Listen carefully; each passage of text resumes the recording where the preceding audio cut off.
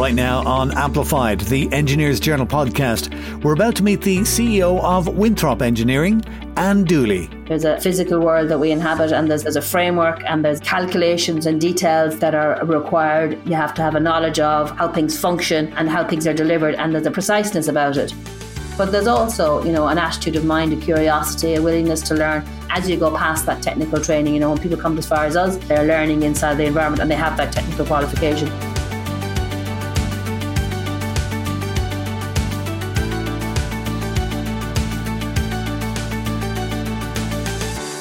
Hello there, my name is Dusty Rhodes and you're welcome to Amplified, the Engineers Journal podcast, where we speak with leading members of our community of creative professionals about how engineers are delivering interesting and sustainable solutions for society. Joining us today is the CEO of a company who since 1995 has gone from being a fairly traditional Irish MEP business to becoming one of the leading data centre developers across Europe. Currently they're working in around 9 European countries and some of the biggest names in the business are counted as their clients. The company employs around 750 people and in 2022 they're expecting a turnover to top €1 billion. To share some of the secrets of this success, the lady who has been a director of the company since 1997 is with us now. And I'm delighted to welcome to the podcast the CEO of Winthrop Engineering, Anne Dooley. Anne, how are you? Great, thanks. Tell me, how did you get into this engineering business in the first place? I chose to do engineering in college in 1984 when I finished school. I grew up in the west of Ireland near Tuam in Corofin, and family of 7. My dad was a farmer and there wasn't a lot else to do. So, school education. I'm number 6 of 7. 3 of my older siblings had done engineering and I just, lack of imagination, ticked the same box. And I think if I was to think back, I was reasonably good at maths. I suppose I thought I probably could do it, but it was more... if you think back to life in the 80s, there was no work here, no employment here, or it felt like a very grim place. And you felt that if you graduated, you had to travel. And engineering was one of those sort of portable degrees. You could go and work anywhere in the world. So that was the thinking. And would you describe yourself as a kind of a creative person who likes to look at something and solve the problem? Creative. I think I'm, I like to see things done. I like to progress things positive. I like to move forward. I'm easily enough bored. So, I like doing things, delivering, completed things. There's a great satisfaction in any job where you're creating something, whether it's a design creative or, engineering, what we do now, delivering a project. And there's a real team ethos about it. The teams get bigger as the projects get larger, but still a big team. And whatever level you're in the group, you bring forward your best talent. So I guess the way coaches and teams work, so I think that's what I find drives me and that's what I get enthusiasm from. I want to ask you a little bit about that and coaching and teams just a little later. But first, tell me about the company, because you specialise in data centres now. That's what you do. But you have a very kind of precise speciality, if you like. What is that? Okay, so I suppose the company was founded by Barry English in 1995. And he set it up as an MEP subcontractor. So we would specialise in doing mechanical and electrical work in industrial, not industrial, mainly offices. So, not domestics, not particularly, not housing. And then we progressed to do we did hospital work. And hospital work is a great similarity because it's very precise. It's a technical delivery. You learn a lot of good discipline there, how to work and, working around live environments if you're doing hospital extensions or whatever. And we progressed there. So then we got an opportunity in 2015 to work on data centres with an American client, but they wanted a full delivery, not just the MEP. They wanted the building delivered as well, the building work. And we had done some in the previous number of years, a number of data centres where we had provided the full delivery, MEP, CSA, turnkey delivery. Why does that happen sometimes? Because the data centre, it's a very technical delivery. The MEP is the lead side of it. And sometimes the building and the other work can be somewhat peripheral, depending on the design of the data centre. So data centers are by their very nature, it's all about power and cooling, and you're providing a premises that can provide consistency and continuity of power and cooling at all times. That's the key. And then the building is designed around it. So the MEP and understanding the MEP is very important. So we had done throughout the 2000, we did a number of turnkey data center deliveries. We got an opportunity with an American client, and they were expanding into Europe. They were looking for a partner. They interviewed a few people, a lot of companies larger than us, but they liked our attitude, and they were coming into Europe to develop, and they needed to move fast, and they wanted a partner that can move with them quickly. And that was us, and we're still working with them to this day. We do all their data center builds in Europe. And then off of that, we delivered strongly. They got some big opportunities. They took us along on their opportunities, and we delivered for them. And the data center world is it's a very positive environment in that projects tend to be a year to 18 months long, fast delivery, and it is all about delivery and all about client focus, because they're looking to, the data centers don't exist. Their demand is driven by all of our iPhones, all of our software as a solution, all the different types of reasons that we all need the cloud and all the rest of it. And we saw during the pandemic how much the cloud was a necessity to our world. So there, and to develop that out there in their businesses, the software companies or the end users, they've got to plan all that out. So they're looking a year or two out what do they think their demand will be. And they need to have certainty of delivery of the physical infrastructure of the data center. And we have to be focused on that. And things happen, things go wrong, something is late. So what we're really good at is reconfiguring our timelines or relooking at our program, rescheduling, resequencing. And because we deliver everything, the building, the civil structural, architectural, the MEP, we can move all the pieces around to suit. We're a good deal more nimble. It may be stemmed from our background as on the MEP, but that's a kind of an agileness and a flexibility that we haven't lost. And again, partnering with our clients, understanding what their needs are, appreciating their requirement to have it delivered on time, and doing whatever it takes to try and assist them on that journey. And being creative, thinking about different solutions. We're not people to sit down when something happens and the client has maybe an issue with the delivery of a piece of equipment they're supplying. Our first reaction isn't to sit down and write a letter. Our first reaction is to say, okay, this has happened here. We have to deliver together. Let's figure out how to make it better. How big a difference does it make, the fact that you are able to oversee everything rather than working only half the project or having to work with several different teams? Doing the turnkey delivery, and sometimes we also do the design, which is another piece of it. What it does is it means that you can manage all the pieces and you don't have any resistance. If every participant in a team or in a project is trying to deliver their piece as best they can in a certain lane, and that's understandable. But if we're sitting above it and we're managing all the pieces, we can redirect and resequence them, and to see the better solution, rather than saying, well, we're going to go on and finish the building here, and we'll just give you access when it suits us. Whereas we're saying, well, look, we need to deliver here. This is the best sequence of events, and it might not be the most efficient for your little piece, but for the overall piece, it's going to help us deliver. So I think that's what we're good at, and that's what we try and concentrate on. That efficiency kind of translates into speed. So when you're doing a turnkey data center, one of the things you pride yourselves on is how fast you can go from greenfield to delivery. How fast? It depends on the size of the project. The timelines that our clients' business needs demand are very strict and they're very tight, but we're also very sensible. We don't commit to dates that we can't deliver on. They're a year to 18 months to deliver the size of the projects that we're delivering is typical. And what we try and do is do detailed schedule of all the activities and all the inputs and the outputs, and clearly show something that can be delivered. What we like to do is to get the right time, to get the reliable time. Our clients are not interested in somebody coming along and being a hero and suggesting really short timelines that they then can't deliver to their end customers, because that's to nobody's benefit. One of the things that really speeds things up that I believe you're quite proud of is prefabrication. What can you tell me about that?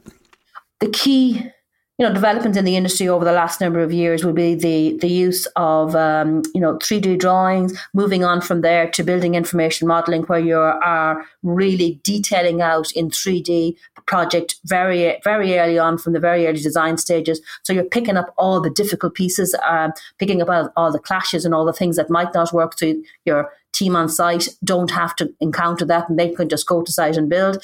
The prefabrication piece allows you at the very minimal level, doing some basic elements off site, but it'll also allow you prefabricate, say, electrical switch rooms and get them completed in a container and all the component elements tested and delivered. And you can have that happening in tandem while you're building the building. So you can imagine that you can move that prefabricated piece of kit into position. So you're not waiting for the building built and then to start assembling it. And, it's always easier to work in a factory environment if you're doing that kind of technical piece of delivery than working on a greenfield site. And you can't work on the greenfield site until it's been, until it's watertight, until it's, dust free and all the rest of it. So you can work if you're working in a production environment, you get much better delivery. I'm interested in how the company will describe a lot of the projects that you do as mission critical. Now, anybody in engineering will say that everything they do is mission critical. How do you define mission critical? I suppose mission critical is what the data, it describes the data center industry. Really, you know what I mean? That it's critical, it's core, it's 100% uptime piece of it that's required. I think that's what drives the mission critical. I know sometimes people consider some medical institutions are mission critical because they have to have that 100% uptime as well. But we tend to refer to ourselves mainly as turnkey data center infrastructure delivery. That's what we do. And the turnkey nature is a piece that I enjoy particularly because, we have clients where we've done the design for them. So we have the greenfield site, we've done the design, we've applied for the permit, we've taken on the subcontractors that we need to deliver the job, we've managed the team, we've delivered it and we've commissioned it and handed it over. And that's a great delivery. It wasn't there before and now there's a whole thing created that you've been involved in. But the industry is very technical. We employ a lot of engineers across, mechanical, electrical, civil, structural, guys with design experience, guys that want to work in the BIM department. We take on 20 graduates this year on a graduate program. We had, I think, 12 interns in this summer, engineering graduates. And that's, we're happy to take them on either in here in Ireland, and we're live in 8 countries in Europe, happen to be doing a good bit of work in Ireland at the moment. But, our business is Dublin based. But we're working throughout Europe. All of our projects are served by our office here. Our projects are live in Germany, in Sweden, in Holland, in Warsaw, in Poland. So we've lots of opportunities for travel to offer people, which I think is interesting. I think one of the things that Winthrop is proud of is that there's a mix of very experienced people and young talent who are coming into the company. And there seems to be a real ethos of a kind of a mentorship program within the company. Is that true? Yes, and we've always been like that. We have always taken on a number of graduates, always, have a number of people who work with us who joined us after college and stayed with us. But we're always trying to, incorporate and add members to our team. I have one, we've a very senior design engineer here. And I mean, there's no lack of enthusiasm in his ability and, and watching the sharing of knowledge with young graduates as they come through, the interest in it. And I think, especially when people first come out of college, they're anxious to see what it is they're going to be to do, what it is they're going to be expected to deliver. And they like the practicality of this industry. I feel for ourselves also, it's such a technical environment that we live in. It's a high-tech industry, high-tech deliverables, and with clients who expect a very, very slick product at the end of it. They expect it to be done and done well. They're great clients to work for, demanding, but that's what they're expecting from their partnership with us. One of the things that strikes me about the company is that the company is still owned by the directors. Yes. And speaking to you, even though you've got 750 employees, you sound like you know every single one of them. Yeah. Do you think kind of owning the company connects you better with the people who are working with you? I think I've grown with the company. We all have grown with the company. It's grown significantly stronger in the last number of years. But, we don't like the ethos of our, in partnership with our clients, in partnership with our team and our colleagues here. We deliver together. For myself, I think the team ethos of success is the key support for Winthrop that I see. It's our foundation, and delivering together, and vicissitudes arise in whatever form in the course of delivery of a project. But rising above them, dealing with them positively. Openness to engage, learning new things, knowing that you don't always know all the answers yourself, but one of your colleagues might. That kind of learning. That kind of partnership is something that I think we always try to promote. And, we feel that bringing in young and new graduates, people we had some join there a couple of weeks ago, and look, you can see the keenness and the interest they have, and the projects are large, they're exciting to work on, and, you have your piece in them. And I started up my own career that way, working on a small piece of a large project. But, you've got to deliver that piece, and then you then you get the confidence and you get the experience and you get the exposure to these large projects. Learning new things and just constantly learning about what's going on around you is great. But at the same time, if you don't know something and there's somebody above you and you don't want to look stupid, I'm a great believer in the phrase, there's no such thing as a stupid question. How do you feel that, because you're at the top of the tree in the company, would you prefer people to ask those kind of questions, or would you prefer them to do something else? Well, I suppose, first of all, I'm not at the top of any tree because we're a very flat structure. I like that. We don't have that kind of atmosphere or feeling within the company.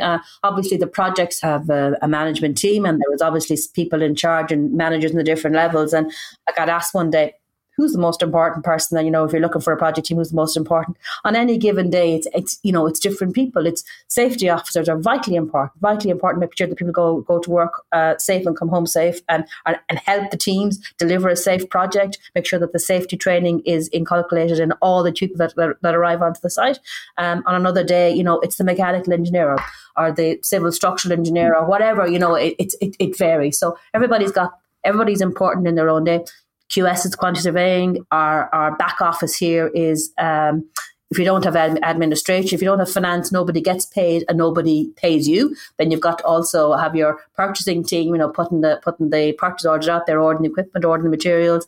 So, everybody has their part to play in it. The question you asked me was asking questions. Yeah, I'm completely encouraged that there's always new things to be learned. It's we have a number of different clients, and while we're building data centers, delivering data centers for them, every client has different needs, different requirements. So start off with an open engagement. 3-letter acronyms are the bane of every industry. So, when you come along with a new client, they'll have a different one that you haven't heard of. Ask the question, be prepared to look a bit, be prepared to ask the question. I didn't honestly, okay, now that's really obvious. And, I think that, if you don't have that in an organization, you have nothing. You have to have that piece where people are prepared to, admit to what they don't know, go and research it and come back. The answers won't always be, as easily found as that, but, have the interest to go and research them. Speaking of 3-letter, an acronym, CPT is very important in any organisation. Do you have any kind of a path for continuous professional development? We certainly do. We have a subcommittee here who've supported it right through the business over the last number of years, and continuing to do so. And we used our CPD team as well to help us a lot when we were designing our recent graduate recruitment program. We were formalising that into a 2-year program, and the CPD team were very instrumental in helping us share the areas there. And we've obviously gotten a lot of advice on that from EI over the years. Learning and recognition is also a very important part of your career development, and you have won Businesswoman of the Year. How did that change, or why did you get involved in that? Why did I get involved in that? I'm not sure. Was it one of those things where somebody entered you and you just had to go for it? Yeah. And I mean, the diversity agenda in the industry is high. If there could be a bias towards hiring women engineers, there would be. There's a bias towards hiring engineers, full stop. It's trying to find enough of them. I still don't see a lot of women coming through. And I don't think, at the employer level, I think the difficulty is finding talent, full stop, from wherever it comes. I think, we do support EI, particularly do a lot of work at the schools at the lower level to try and encourage people into it. It's certainly from an employer perspective, I think the thing for us is to show the attractiveness of the industry, the data center industry, in terms of the end-to-end construction of the data center, and then on from there, from the operation and the support structures of it, and to feel that there is a continuity and that it's a great industry to work in. I love my job, I love my career here, I love the delivery of it, I like being part of that kind of positive program, and it's constantly as well. If you're at the stage where you're involved in particular projects, it's new teams every year, 18 months, because the project completes and you move on, different, not necessarily a full new team, but you're getting to know new people, and it's very multicultural, which is again another, even in Ireland, and especially as we work throughout Europe, working alongside different people, you learn different things, not just in your work, but just generally, it's good. I think it's good all around, good for people's education and for interest. I'm guessing you have had a good experience with Engineers Ireland. Can you tell me just one of the useful things that Engineers Ireland has done for you personally? Um, for me personally, I think there's a recognition for the role of the engineer. And Engineer Ireland, gives that a status and a standing. The professional engineer is a title that is used a lot, and I think Engineers Ireland have really focused on trying to develop that out. And I know a number of years ago, I would have felt they were very focused on the civil, structural, on that side of the world. But I think they've broadened out their communication so that, it's across the full spectrum, and including on the IT side, because that's a huge draw for the engineers of the future. And, I think we want to get people into our side of the industry, but we want to attract people in. And I think Engineers Ireland do a super job on that. Let me ask you, kind of going back to the day-to-day business of the company, back to data centres, because one of the problems with data centres is they get a bad rap, especially, with sustainability and environment. How are you thinking about that problem now? How do you counter that? Well, I suppose they're the way we see them is that they're the next utility, so we're not going to put our phones in the bin. We're not going to start driving without Google Maps, or whatever product you want to use. All of that software as a service, we all have, lots of companies are operating Microsoft 365 in the cloud. So all of those things, lots of different deliveries, they all require a utility to store them. That's why the data centers exist. And then, they're designed to be very efficient because the main cost to the operator is the use of power. So they've got a PUE, a power usage, power utilization efficiency calculation, and that's very important in the industry because they're very focused on that, because they're so that they're designed to be as energy efficient as possible. For sure, they are new infrastructure, so for sure they're not neutral on the environment. But it's a positive industry with a lot of progressive end user clients who are focused on buying where they can and buying forward on renewable power, which is helping that side of the industry. And also a lot of focus now on, trying to make the circular economy in terms of the carbon, the embedded carbon that's in the industry. And a lot of analysis now is happening on that to see how we can reduce that as we build forward. So I think, as an industry, it's a very developed industry and it's very conscious of its sustainability demands. And again, I see the workforces of the future, they want to see that development and that aspiration within us as a company and within our clients. You know what I mean? And they can see that. They can see that focus on the sustainability piece. It's a very fast-moving industry and things do change. And like you guys have been on things early. Like you were one of the first to get into BIM. Yeah. How do you keep yourself on top of what's happening within your industry now? We've got a lot of great talent within the company, spread across Ireland and Europe, and we've got a lot of really good talent. We're a Dublin-based company, but we're not by no means exclusively Irish staff. So we have a lot of really good, qualified, experienced engineers, quantity surveyors coming into the company, project managers, bringing with them their knowledge and their experience. And we're happy to invest. We're happy to develop those skills and share them across the company. And what we're very good at is if we if we're on a particular project in say Sweden or something, and we develop something up there that helps the work, a process or a safety procedure, then we'll make sure that we roll it out across all the companies so that we have a similar delivery and we have a consistent delivery for all of our clients across all of our projects. A lot of the projects you are involved in, it would be fair to describe it as high performance building design, really. Yeah. How do you make sustainability a part of that high performance? Well, I think there's a lot of measures now coming into the sustainability starts back at the design. It starts back at the location of the projects. We're not always responsible for the design. Very often our clients will design the buildings and then we work with them from there. But I think sustainability is embedded in all of our clients' briefs to their design teams. Whether we're on the design team or not. When we look at the design, when we look at how we're going to develop it, we're looking at the most sustainable solution and the most energy efficient solution on the project, because the clients are interested in the power usage because that's the most expensive part of them, and there's the demands there, so they want to be used as efficiently as possible. And as I said, also there's a lot a lot of now knowledge coming into the industry, a lot of assessments, and a lot of focus on, managing your carbon footprint or your embedded carbon throughout the lifetime of the project to see if you can try and reduce that. The world is changing a lot as we go into the mid-20s. We've war, there's supply issues, power, the cost of an economic turndown is the topic of the day. Just from your point of view, what's the biggest challenge that's facing engineering?